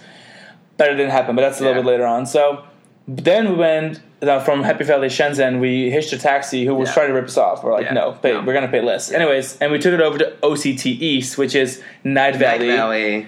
Night Valley is home to Wood Coaster, which is a spectacular wooden coaster. Wood Coaster is a beautiful, it's so take a Chinese mountain valley and take Thunderhead at Dollywood and double it in size, and you have Wood Coaster. And so that park is built in a giant hillside in an abandoned tourist town that was built but never actually used. So it's really creepy. So you get there and it's grandiose. I guess the largest theme park we've ever been to. The largest perhaps in the world. And so we get in there and there's 1 million staircases to go up, 1 million little escalators. Then we get to all these little platforms that have rides on them and they're all dilapidated and pretty crap. And then we eventually make our way to Wood Coaster, which dispatch every 10 minutes, I think. So they just kind of make you wait, and then they bring it to the station, which is a phenomenal roller coaster. Alex had ridden it before. I don't even know the dimensions of the ride, but it is grandiose. It goes through the hills. You've probably seen it on Facebook. It's like over 4,000 feet long. It took them 1.5 years to build it because they didn't use any major machinery. Just for a reference, like from the entrance of the park to Wood Coaster is exactly a 1 mile walk. Yep. So you do a lot of walking, a lot of going up stairs, up escalators, up broken escalators, climbing hills, swinging from rope vines, some pinfall kind of stuff. Not really. But it was a lot. Getting up to the ride feels like an accomplishment. You can actually rent little taxis from at the bottom of the park to like drive you up to the top. It's the only park I've ever been to that has a taxi rental system. Which, I mean, people who complain about going to a place like Busch Gardens, Williamsburg, and it's like, oh, so many hills, oh, so much walking. Like, no. Night Valley. Night Valley. But the main problem with that resort is that the park is so big and dilapidated, and they can't maintain it. No one's there. So, like, it looks so run down. And so we kind of rode the wooden coaster a couple times, and then we took the Which is really wonderfully maintained. Like, the wooden coaster... All the money went to the wooden coaster. In 2015, I could tell that it had track work done. And again, on our visit, I could tell it had track work in other places done. The trains had been maintained. I mean, the trains are not in the best ride's shape, been very well. But, like, they had the new lap bars, the ergonomic ones from from GCI. Like, they've been putting money back into Wood Coaster. But it appears to be one of the only things that they're putting any money into. Because we took the this cable car ride, whatever it's called, the cable, the sky ride, to the top of the mountain. Very, very top of the mountain. There's a giant glass... There was a glass bridge that is closed. The mountain is, like... 2,000 feet up. Like, and there's a couple of boosters up there which you can ride. The Fabry booster, like then there is giant bridges you can look around, and it's really, really, really high up. So it's like one of those mountains that you walk on top of the mountain. There's like little wooden walkways. It's so high that like you almost can't even see Wood Coaster with the naked eye because it's so far away. Yeah, it's really, really, really, really grandiose. But the problem is that that's all dilapidated. There is a hotel there that was built on top of the mountain that has been abandoned. Then there is a village that is abandoned. Then there's like a temple that's abandoned, and a tulip garden and like a tulip. Then there's a tulip garden that you can't even get to. There's like multiple hotels and golf courses and just like thousands and thousands and thousands of hotel rooms and all of this ghosted. And the middle of the park has a hotel in it, and that hotel is ghosted. The employees live there. There's an old log flume that went through the hotel that you can still see covered in vines. This resort complex is like the size of Disney World, except almost all of it is abandoned. Yeah, so like I'm not exaggerating. So you're standing there and you see this bridge. You're like, wow, from far away the bridge looks like it's functional. But then you get to the bridge and you look at the bridge and it's like falling apart. There's no handrails. There's a part of the rug. There's the part that fell down. And then you see this giant hotel that's on the other side of the bridge. It's been completely abandoned. Yeah. Just like the hotel inside the park. Just like all these villas in the hills that are all part of the same OCT East mega complex that can hardly even get 1,000 visitors a day. Yeah. Let alone fill any hotel rooms. And then we did all that, and we're like, wow, this place is honestly a freaking shit show. What a crap. And then we tried leaving, and I saw another bridge, and I was like, this bridge is open, so let's go down this bridge. And we look on the map, and the map shows that we took the cable car back down from the really high portion of the park back to, like, the Wood Coaster level. And we rode Wood Coaster again, and then we stayed up in the Wood Coaster level of the park and walked through the aviary and zoo, which was a nightmare. Actually, before we thought it was dead. Remember when we saw one of the theaters for one of the shows, and they had a little kiosk, and they were selling pet jellyfish inside of little keychains? That was really strange. And so then we walk over that bridge to get to the old aviary, which was clearly torn apart by some sort of tropical storm to get in the region. And so we walk into the area, and everything is kind of... all the nets are kind of gone and dead, and it looks like an old zoo. We're like, wow, this is crazy. It's an abandoned zoo. A few moments later, there's actual animals, and we're like, what is going on? Like, there's no one here. These animal exhibits have not been opened in forever. Like, they're just animals, like, living. And if you remember from our first episode, this company does not have animal welfare in their best regard. No. So there's just, like, these little animals living everywhere. There's some dead animals that are on display. For dead insects everywhere on display. It was literally like a nightmare. It was really, really creepy. And then we keep going and we keep seeing animals. At one point, we're like 20 minutes into walking through this damn abandoned aviary zoo. And instead of these birds being in the aviary, there's like all these birds chained in these little cages. They had standing around. Full-size adult toucans in cages the size of like a dishwasher. It was heartbreaking. It was really horrible. I was so upset. Like, we really hated, like, first of all, it's Chris plays, he, like, goes down, this is kind of cool, but then, like, the moment you see a bunch of animals locked into this ghost zoo, like, I don't even know if anyone, like, how often they get taken care of. There's just all these animals that are just locked in these cages in the zoo that no one's visiting, they're just abandoned. I was so angry. Like, we were making a little, like, Instagram story, like, okay, let's explore abandoned zoo, and they were like, shit, there's animals here. There's actual animals in this abandoned zoo.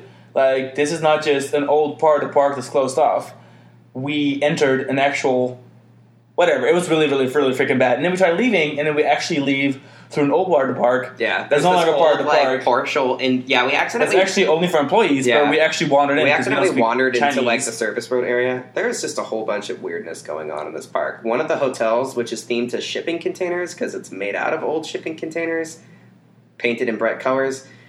The shipping container hotel has actually been converted into living quarters. For people who work there. We looked at the windows, and there's, like, people hoarding, like, floor-to-ceiling junk inside of their little hotel room hovels. Everything about that park is so creepy. Even though I have a fully functioning winter coaster, the park is open. They had a bob cart ride, a vegan bob cart. That has aviaries in the middle of it. It has aviaries in the middle. With, like, peacocks inside, but they didn't look maintained. Creepy, dude. Like, it's really, real, real bad. Everything you see, like, just when you thought it couldn't get worse, it gets worse. It's so creepy. We spent, like, a full day at this scary empty park because it's so large, but it was so large. The park used to have a giant log flume that, like, was probably the longest log flume in the world, because I can't imagine a log flume being any bigger than this. The log flume actually, like, threaded one of the hotels, a different hotel.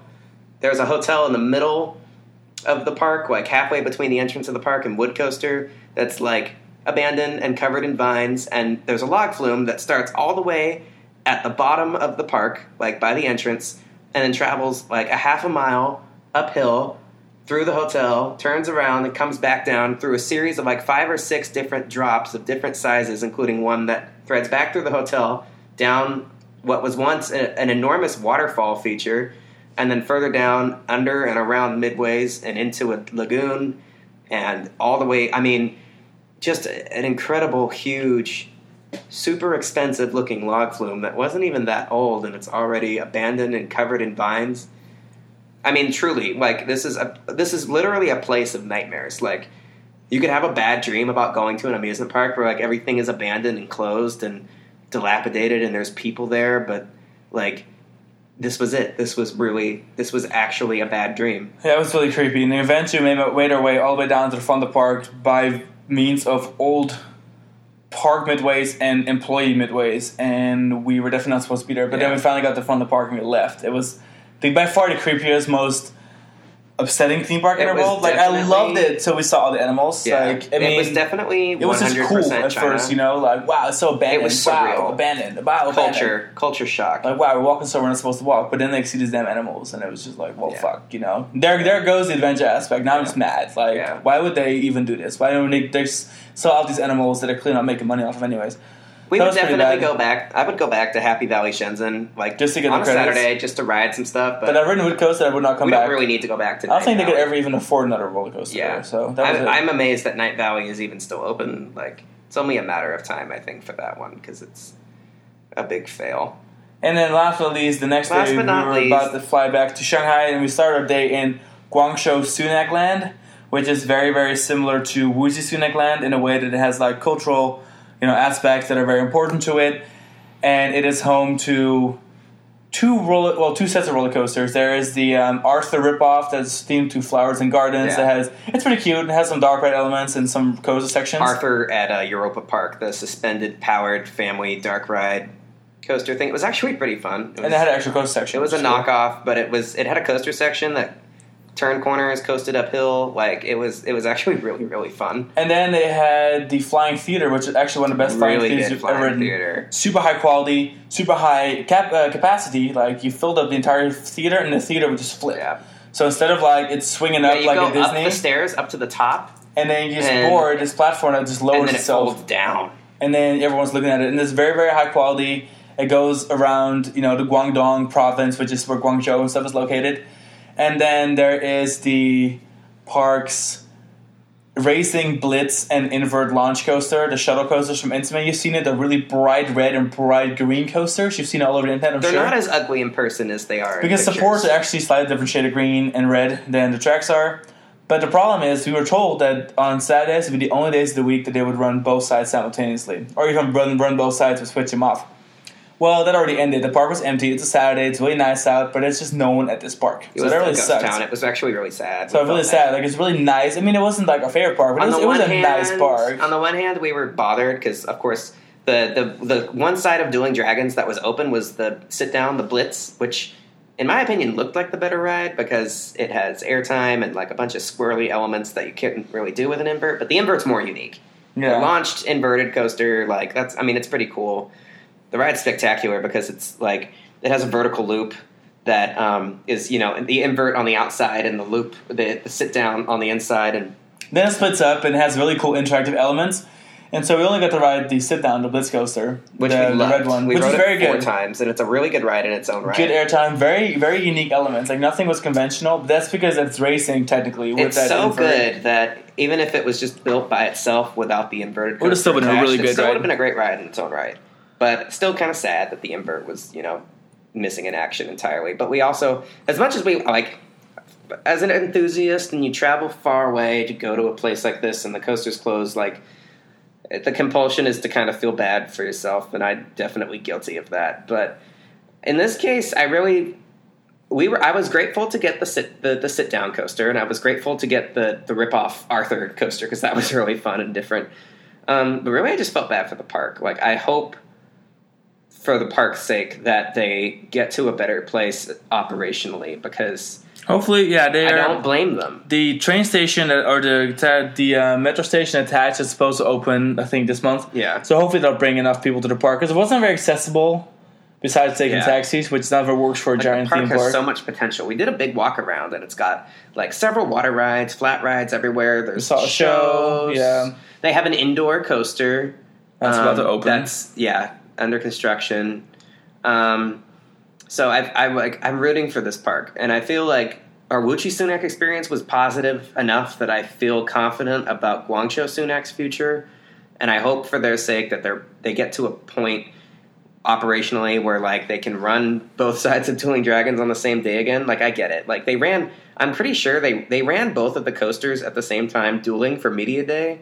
Yeah, they had a whole. And I'm not confident that they ever actually dueled them again because the park isn't. Besides, it kind of reminds me of like when they did. Maybe on Chinese New Year they will, but I ain't trying to be in China. When they did when Full Throttle opened at Magic Mountain, they actually ran it where like. They ran it like what? Well, they ran it where they had the coaster going through the loop and going over the top. No, that was only for the animation. That would never actually happen because they can't dispatch till the other train. Could you imagine if you launch into the loop, that makes it, but the other one rolls back, you crash into the tunnel? It never ran like that. Oh. It was only for animation. In the animation, it goes through and the other one comes over and you're like, wow, spectacular. Only animation. It can't run like that. It will crash. Well, the coaster at Guangzhou can actually do that, except that they don't. It only happens for like B-roll and stuff. I would assume that at one point, like our friend Candace, who helped us plan a lot of this, she told us that was our only shot at getting both credits was to go on a Saturday. But I feel like planned it around it, and I feel like what happened was it wasn't meant to be. Yeah, it was probably true at the time. That probably was our best bet. But I think operationally, the park has had to slash operations because you just can't run a park like this with nobody in it. It's a beautiful Saturday. I mean, it was, the end of summer. It was the last week of September. But it was actually already October. No, it wasn't, was it? No, we came back October 1st. Okay. This was September 30th. Pretty much October. Yeah. So, yeah. Or September 29th. Or, something like that. No, but September 30th. It was a fun park, and I would go back maybe to ride it again. I just hope that the park... I hope that they, can get to a place where they're functioning in a way that, would allow for operation of all of their rides, because I don't.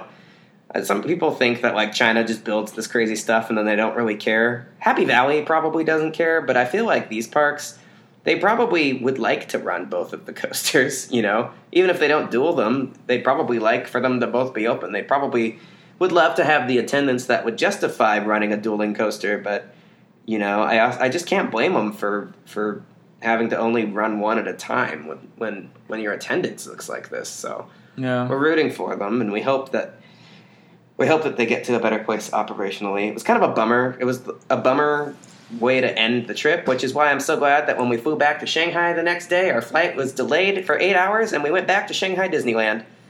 Which we talked about in the first episode. Right. It was a busy day, but yeah, that was fun. It was super busy. And it really helped us hit home how we felt about Shanghai Disney versus Chimelong Ocean Kingdom. Yeah. So, speaking of the first episode, I advise everyone who hasn't checked it out yet to check out our first episode. Also on Spotify, iTunes, Google Podcasts, all that kind of good stuff. Wherever our website. Podcasts be listened to. So go ahead and check that out. We're going to kind of wrap things up as we are already at like almost 2 hours. Yeah. So thank you guys for listening again. We will have another episode that's going to talk more about Chimelong Ocean Kingdom versus Shanghai Disneyland. Like, why is it our favorite? Why is Shanghai Disney our second favorite park in the world? And make sure to visit us on the web, dakotskings.com, any of our social media. All these reports, all these parks we talk about in both podcasts, we'll have reports, most of which are out already. Mm-hmm. There's only a few left. We're currently working on the final ones. So we'll see you on dakotskings.com, and we thank you for listening. Have a good night or morning. Next time. Bye. Bye.